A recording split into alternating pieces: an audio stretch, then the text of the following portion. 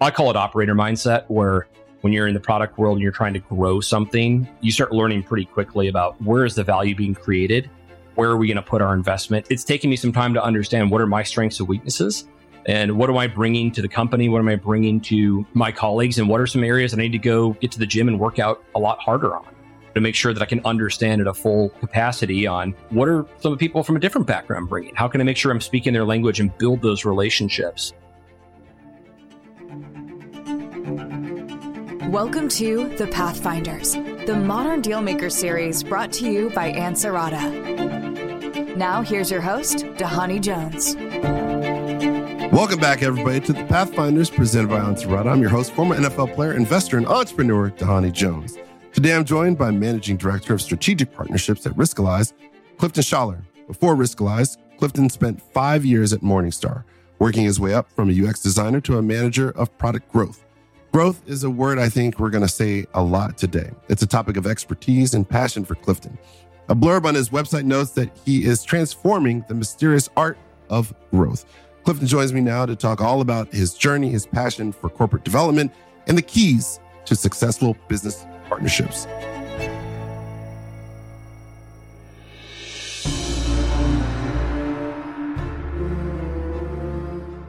Welcome, Clifton. So happy you're here. I hope you're just as excited as I am to learn all about your background and the journey to where you are today.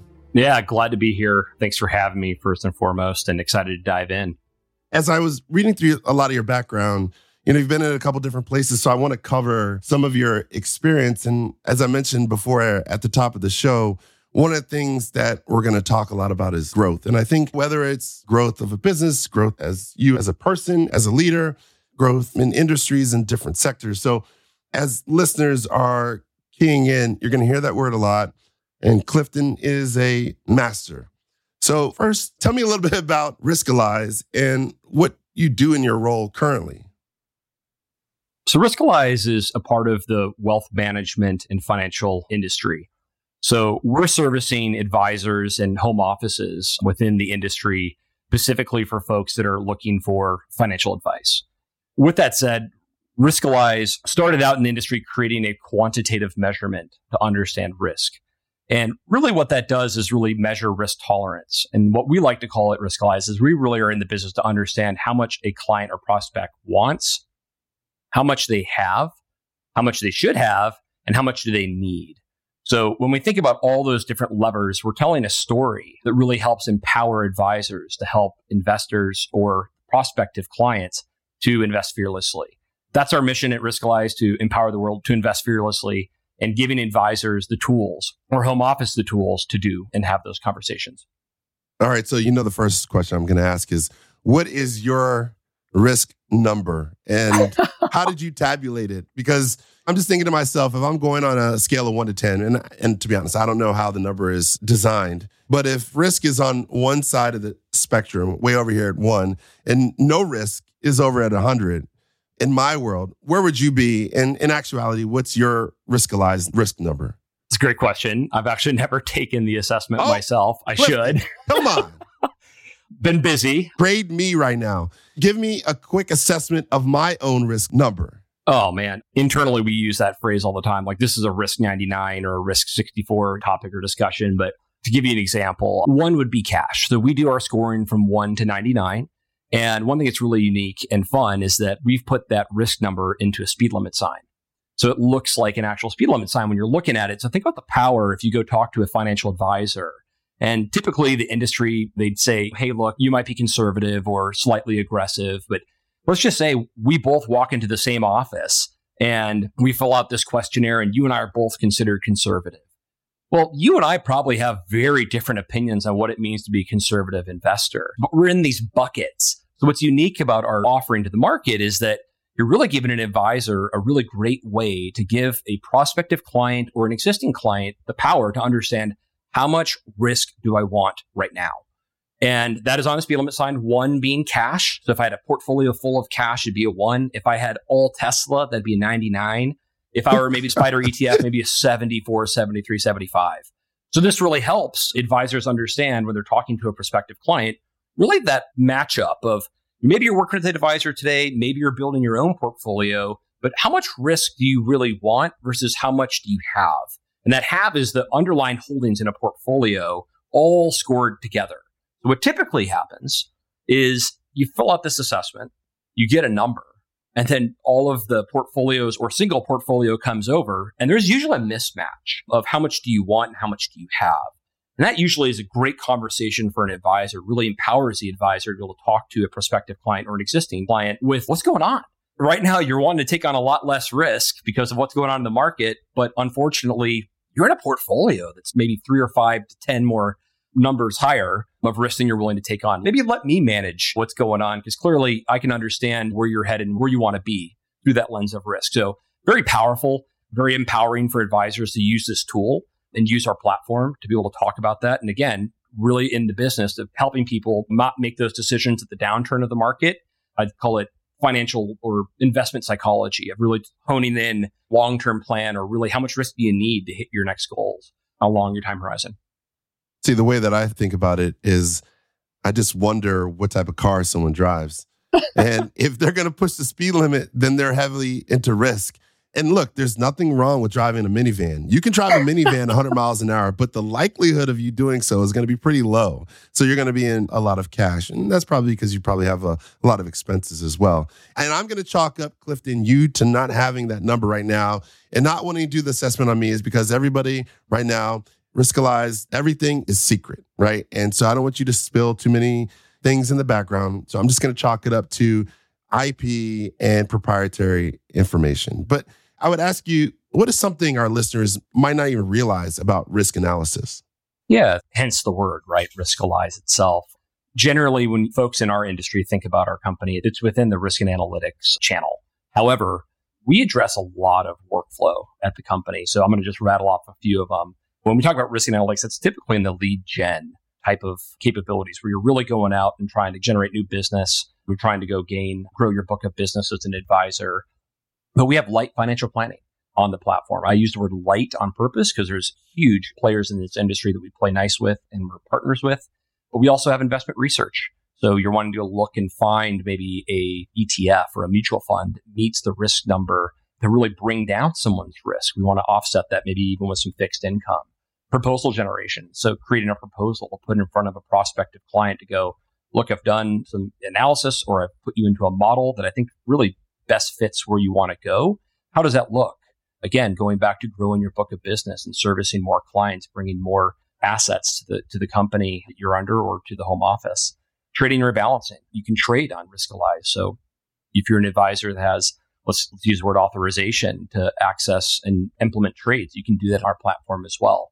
Client engagement, understanding how current clients feel about their portfolio or the market. Really nice indicator to know maybe who's not feeling so great. I should maybe have a call top thing in the morning to understand how you're feeling. I have what we call check-ins, a great little tool for advisors to understand what the sentiment of their clients are. And finally, compliance. I mean, compliance is huge in our industry. We recently brought an exciting new product to market called Command Center. And this is a tool essentially to be able to understand compliance within a whole entire home office, to look at all of their advisors to see really how many advisors are not rebalancing or readjusting a portfolio based on their clients' needs. So really powerful stuff. We don't try to do everything, but what we do, we do very well. And it seems like the partners that you have are excited about what you're able to do because even as someone that has money managed, I'm always incredibly curious about how the market sees me and how I see the market, right? Risk is everything. I don't have any fast cars, Clifton, just letting you know. I do have some fast bicycles and I do try to beat the speed limit at times, but I got to do what I got to do. Even before you were at Riskalyze, you were at Morningstar for 5 years and you were in UX design and eventually worked your way up to the role of manager of product growth. How does your skill and knowledge from that time at Morningstar pull into Riskalyze? Because it just, in my mind, and maybe some others, it might seem as like a dramatic twist and a dramatic turn of events, so to speak. Yeah, so let's break these into two buckets. First is the industry itself. So working at Morningstar built a very strong foundation with the financial services industry. So as you could see, I did a lot of bouncing around at the company, which some might say was tough for me in some ways, and some might say it really pushed me and challenged me in some ways as well. I think it's a real testament to the entrepreneurial spirit, really following opportunities and following conviction of where I think I can add the most value to the company. So great foundation, great company, but that really propelled, I think, to get me into a position where I'm at today, to be able to look at the landscape. It's what I call almost like a tech ecosystem of who all the players are out there, or companies that are growing, shrinking, for sale, not for sale, to really understand the strategic rationale on fit, placement. Why might we do this? What is the real value creation? It's one thing to look at it from a revenue synergy point of view, but having knowledge and expertise in the product space into what it takes to service or bring something to market, I would say definitely helped me build a significant amount of time working within the same industry and going and staying within the industry. So we service a lot of the similar clients, and it is a small industry. I know it seems quite large to maybe your average listener, but at the end of the day, it's a very small and very connected community. So still in touch with a lot of close colleagues from there as well, but it really helped propel in a lot of ways for me to get to where I am today. Second bucket is UX, right? I mean, people sometimes look at me and say, very unconventional background.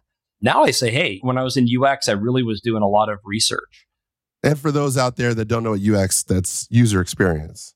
Correct.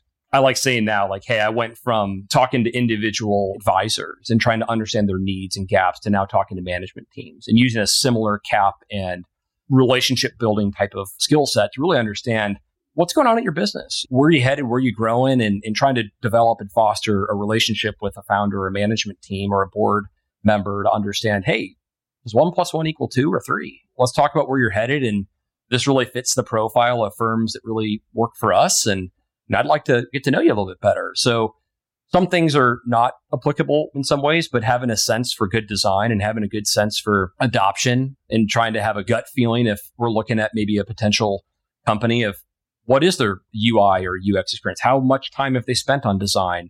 I would not say it's a complete builder compared to most of the people I work with in the room, but it does, I'd say, give you a unique advantage when looking at whether it's customer sentiment or customer feedback, able to really look at a different lens on how might we merge these two firms together, or what might the post-merger integration work look like based on the technology stack they have, or what their workflows are. What do we want to keep? What might move? So very unconventional. I get that a lot. But you know what? That's okay. Coming from a different perspective sometimes I think is great from a different point of view in a room full of a lot of people that have a similar background. You'll definitely get no arguments from me about that, because I think that sometimes the most opportune points of view are given by those that first entered the forest, so to speak, right? A lot of people have been down in the weeds. They've been looking at the trees for so long, and then all of a sudden someone comes along and they're like, you need to think about it this way. And I think that's how you add to that tool belt of those experiences in order to kind of add value to the growth of the business. If it doesn't work, it just frankly doesn't work. And maybe some people are not even qualified to understand that. But if you are able to do that because you're able to understand the workings behind it, then you kind of create a whole different experience. And I think that is to the benefit of the business. And you also have a passion for corporate development. So I'm just painting this mosaic for people. So when did you discover that passion? Because we have product growth and now we're into corporate development. So we're almost halfway down the road and we still haven't filled out everything that is Clifton.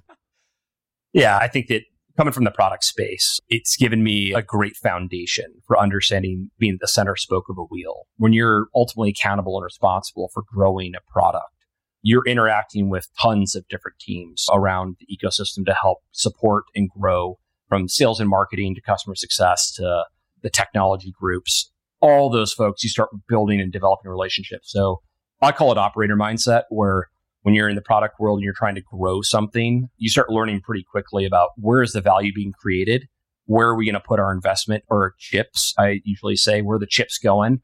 And really, ultimately, where do we want to go? Where are we taking this thing and how hard is it going to be to get there? So when I talk to folks right out of school, IB, investment banking background, or directly into private equity, definitely a different background, right? But it's taken me some time to understand what are my strengths and weaknesses, and what am I bringing to the company? What am I bringing to my colleagues? And what are some areas I need to go get to the gym and work out a lot harder on to make sure that I can understand at a full capacity on what are some people from a different background bringing? How can I make sure I'm speaking their language and build those relationships? So the product guy coming into the room typically has a huge leg up on the technology piece and the operating piece, but usually the financial piece, you didn't come from it. It's not something you worked in all the time, but When you're at product growth, you're looking at top line and bottom line growth. I mean, that's the the bottom line, and really trying to understand how might we bring things to market. So the go-to-market framework, and a lot of these pieces really add nicely to when you look at it from a corporate development piece on if we were to go buy or acquire an asset, what are we going to do with it?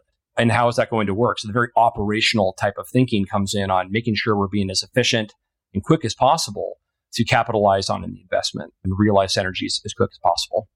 And it's not easy and it's not rocket science when you're thinking about these mergers and acquisitions, especially when the languages, so to speak, are not necessarily the same. Even if you're coming from the same country, you could be coming from a different region, and that cultural heritage may not fully integrate completely. So it's always a challenge. And the fact that you speak multiple languages and have come from multiple backgrounds, that's a key and critical. But what would you say is like the biggest challenge facing modern corporate development, especially with teams? I've had plenty of discussions and I have my opinions. I think the one thing is the most difficult, in my opinion, is that there's a layer of humility that a lot of times companies don't necessarily have. And when they kind of meet in the middle, there's this, I guess you could call it peacocking, right? And it's like, oh, what I have is better. No. What I have is better. No, what we've created is better. No. We should lead this. But that's my opinion. What's yours, Clifton? Oh, man. Great point. 2 points here. One is on the external point, is that it's a very guarded and gated community. People are always looking for a leg up to learn something, to get a better deal, get a better number, better valuation, whatever it may be. So it tends to be something that you can't just walk up to someone and have a conversation with and just say, hey, tell me the answers here to give us an advantage. It takes time, it takes development, it takes trust. The thing that pops in my head out of the gate is just culture. Really hard to measure culture, which tends to be one of those areas that makes or breaks a merger and acquisition. And there's not a lot of either technology or tools to really measure it, capture it. How do you know? I mean, you can look at an employee NPS score, you can look at customer satisfaction on the internet or talk to maybe some suppliers, but ultimately, how do you know without walking in the door of a company being in a remote lifestyle? What's the culture of this company? Does it fit our culture? I think the culture really is at the heart of, is this something we really see fitting?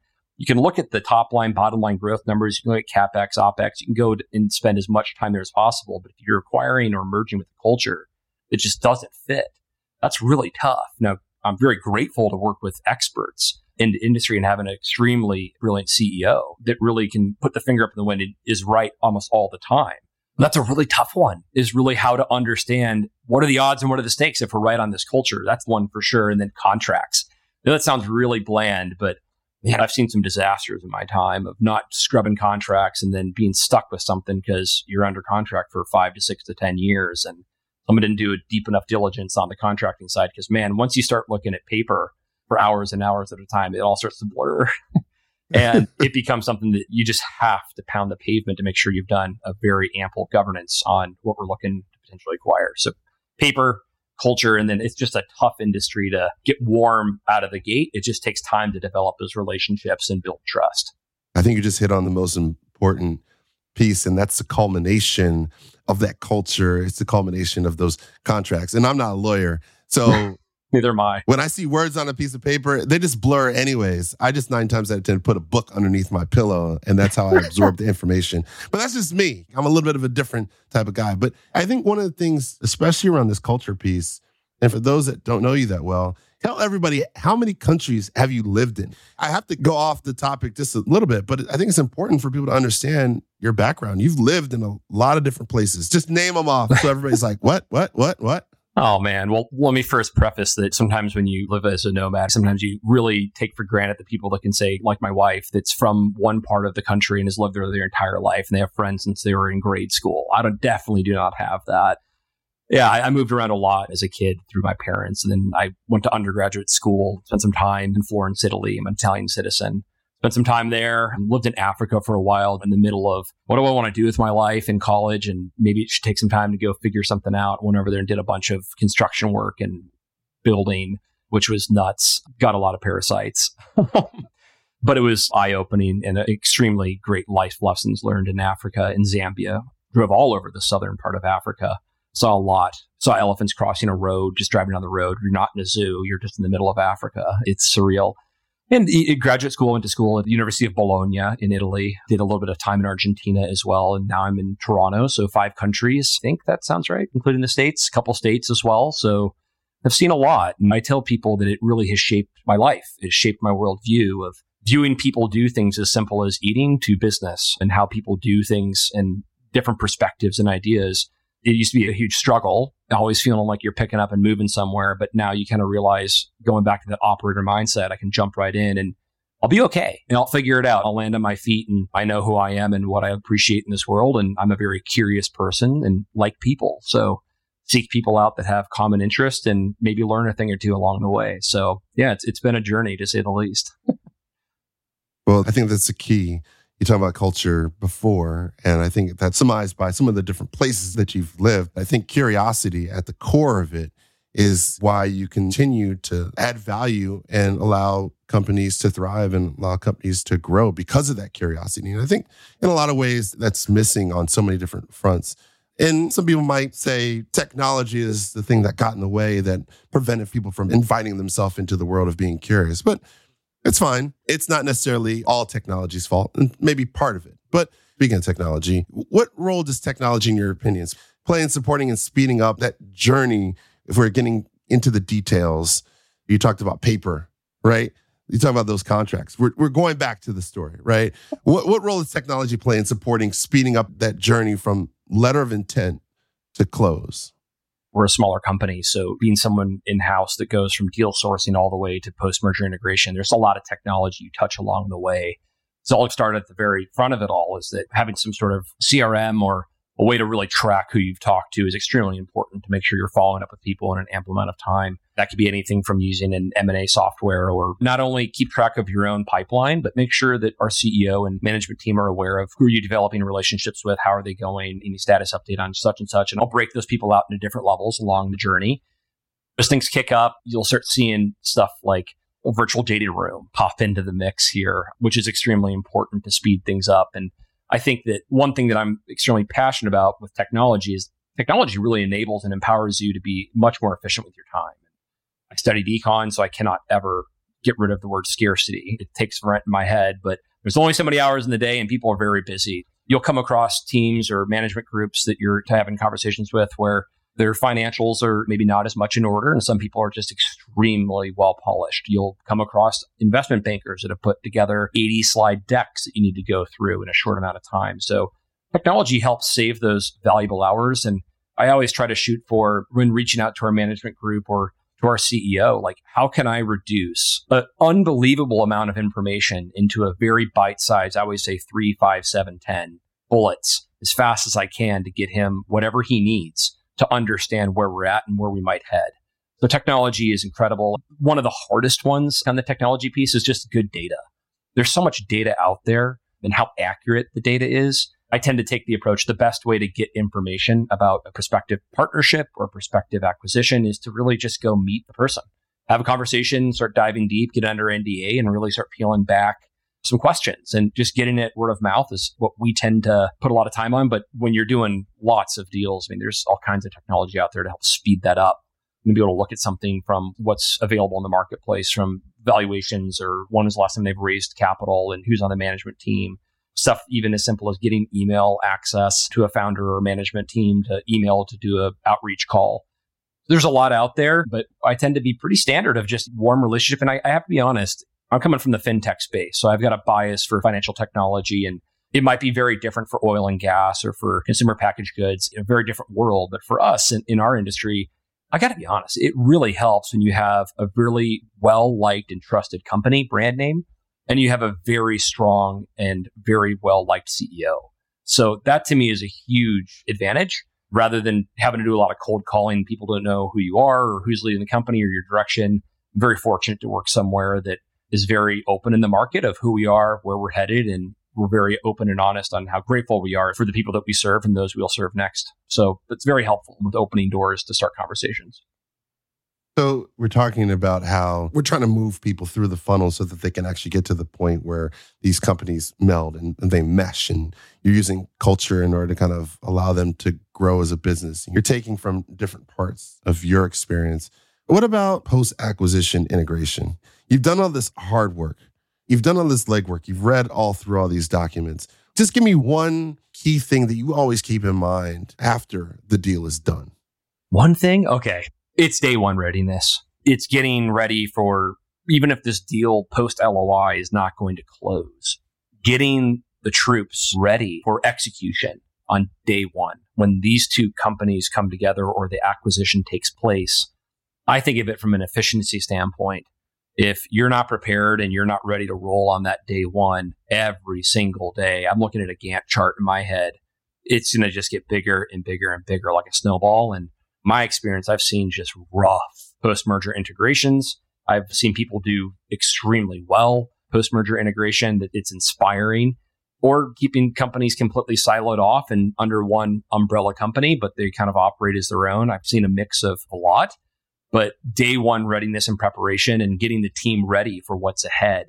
So documentation, getting the team ready for a playbook on how do we do this?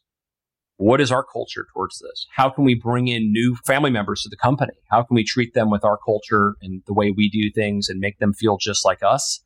And get ready for expectations on what are the synergies out in front of us, or what is the value creation in front of us, and how are we going to go measure that and capture that? That's got to be really tight before this thing gets announced publicly day one, so that we have a laser focus to get after it. That to me is probably the most important thing, because it's like buying a house. And once you've bought that house, you walk inside and you start peeling back maybe some drywall or peeling back some tile, you might find some things you didn't see in the report. So being prepared to the plan for, if this happens, we've got a subcontractor or we've got someone in line to take care of this, so that we don't have a cascading effect of delays and problems, because all that costs money and time and pushes you further away from the desired outcomes or the end state that you're after. Yeah, I can align myself with this notion of the playbook, because anytime you join a new athletic team, a football team, basketball team, baseball team, they have that playbook. And that's what makes sure that whomever that's joining the team is aligned, right? So they know this is how we've been doing things. Now, I will also say that sometimes there's a new piece to the puzzle that's added that characteristically can change some notes of that playbook. But generally speaking, that's what it is. And that's the team that you've joined. As you think about it from a managing position, specifically around strategic partnerships, what's the biggest factor in determining a successful partnership, right? You talked about the playbook. You talked about the pieces. You talked about peeling back the onion. There's the house, the plaster, right, that you've bought. What's the biggest factor in determining successful partnerships?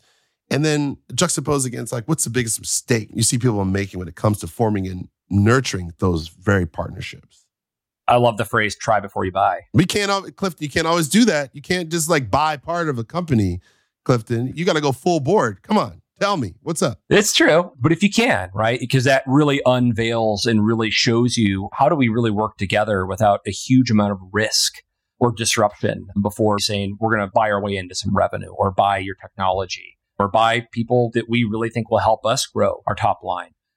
So at the end of the day, the partnership really is at a decision point where we see areas and opportunities in the market that we don't necessarily either have the talent or the time or the investment opportunity to go spend a lot of time and risk to build something. So rather than investing our time and effort into diving really deep into something, we're probably better off servicing a partnership to really play nicely, because there's a high probability that we service either very mutual clients or there's a pipeline of clients that we both would like to bring on board to both of our companies. So kind of that network effect of joining forces, getting stronger. And where I'm at today at Riskalyze, we have a ton of partnerships and integrations, which is, I think, a huge competitive advantage. If you're an RIA or an independent broker dealer, and you're looking at all the different pieces of technology in the ecosystem, knowing that there's one out there that plays nicely and the data flows efficiently and effectively with a lot of others, that helps your advisor save time. That helps your home office ultimately know that I'm reducing my swivel chair as an advisor from opening one screen to the next screen to the next screen. So partnership really helps, I would call it, reduce the moat for some firms. So when I think about a mutual client that maybe our firm and maybe another firm are interested in, maybe us playing together nicely will help alleviate the possibility of, yeah, let's sign up. Let's bring our advisors onto your technology. So it opens up a higher percentage to grow without necessarily a larger investment, because research and development and technology is expensive. and it takes a lot of time to do. So we look at it from a channel or a total addressable market perspective, and there's people in those markets that are industry drivers and leaders. And sometimes it's best to play within the sandbox and join forces than it is to try to build everything, because it's expensive and takes time. So let's do what we're really great at and double down on our growth engine and what we're known in the market, and continue to bring innovative technology to continue to offer ultimately larger and larger firms our services. So I think the partnership starts there, but it also can lead into like a joint venture where there's now revenue involved, where distribution network is powerful. Getting one firm to open the population of your customers to theirs, that's another way to look at it. So competitive advantages is kind of the way I look at it. And how might we go look at a supplier differently? If we're both using the same vendor, maybe we come together and say, hey, look, we work really hand in hand on opportunities. Maybe we can lower our costs. Lots of ways to look at it, but partnerships, it can start with just one singular partnership and we derive value out of us working together, or it can be a connection, an ecosystem of partners to really help service the mutual clients within our industry. As we start to wind down, 2 more questions, because you just have such a wealth of knowledge and information. And by the way, just for other people's edification, Clifton's also like a consummate fly fisherman, and he's also got an olive oil company. So there's just like so many things that you have that just create this embodiment of someone that is behind the desk or behind the screen, if you will, or behind the microphone, that is culturally shaped from a world perspective. And that's, in my opinion, what allows for this ultimate notion of growth. So, but 2 more questions. One is, what is a key component to a deal-making mindset? I always ask my guests on this podcast about the idea of having a deal-making mindset. What do you believe is a key factor to having a deal-making mindset?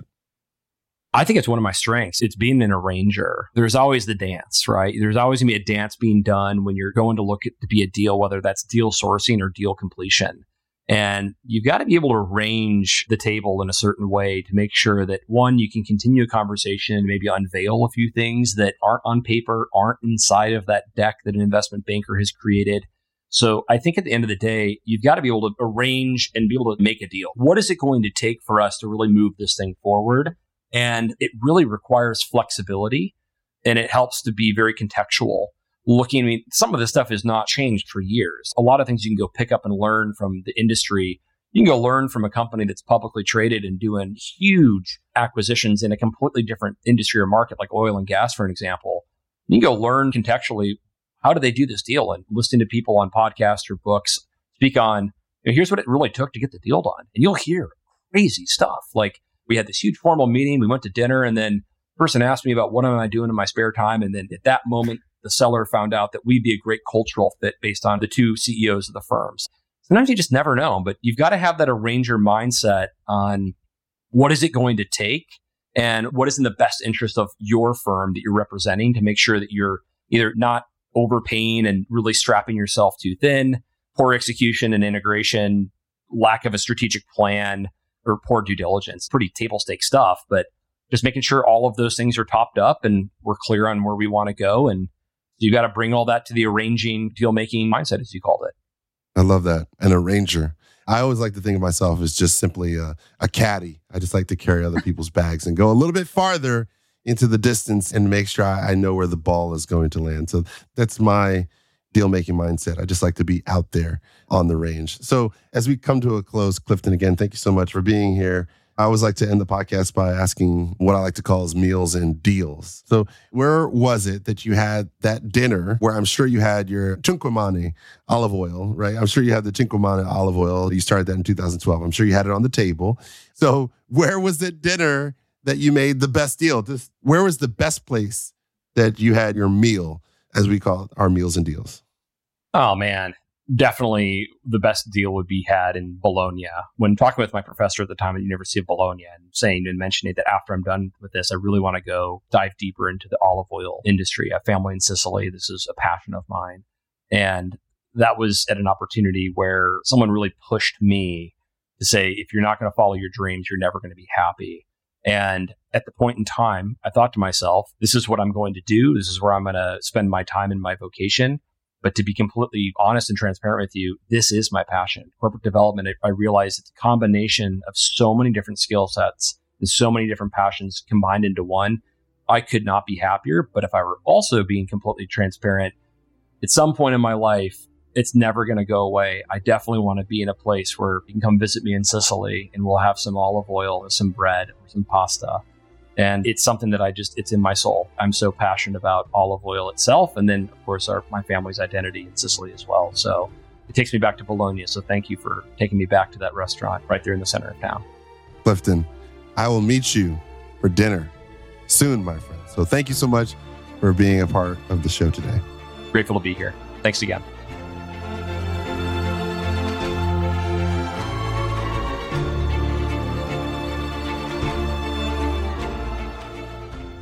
A special thanks again to Clifton Schaller for being with us today. His passion for corporate development is downright contagious. I can't wait to see what he does next. If you're enjoying the Pathfinders, please make sure to leave a review so more people can find the show. Until next time, I'm Donnie Jones, and this has been the Pathfinders, presented by Ansarada.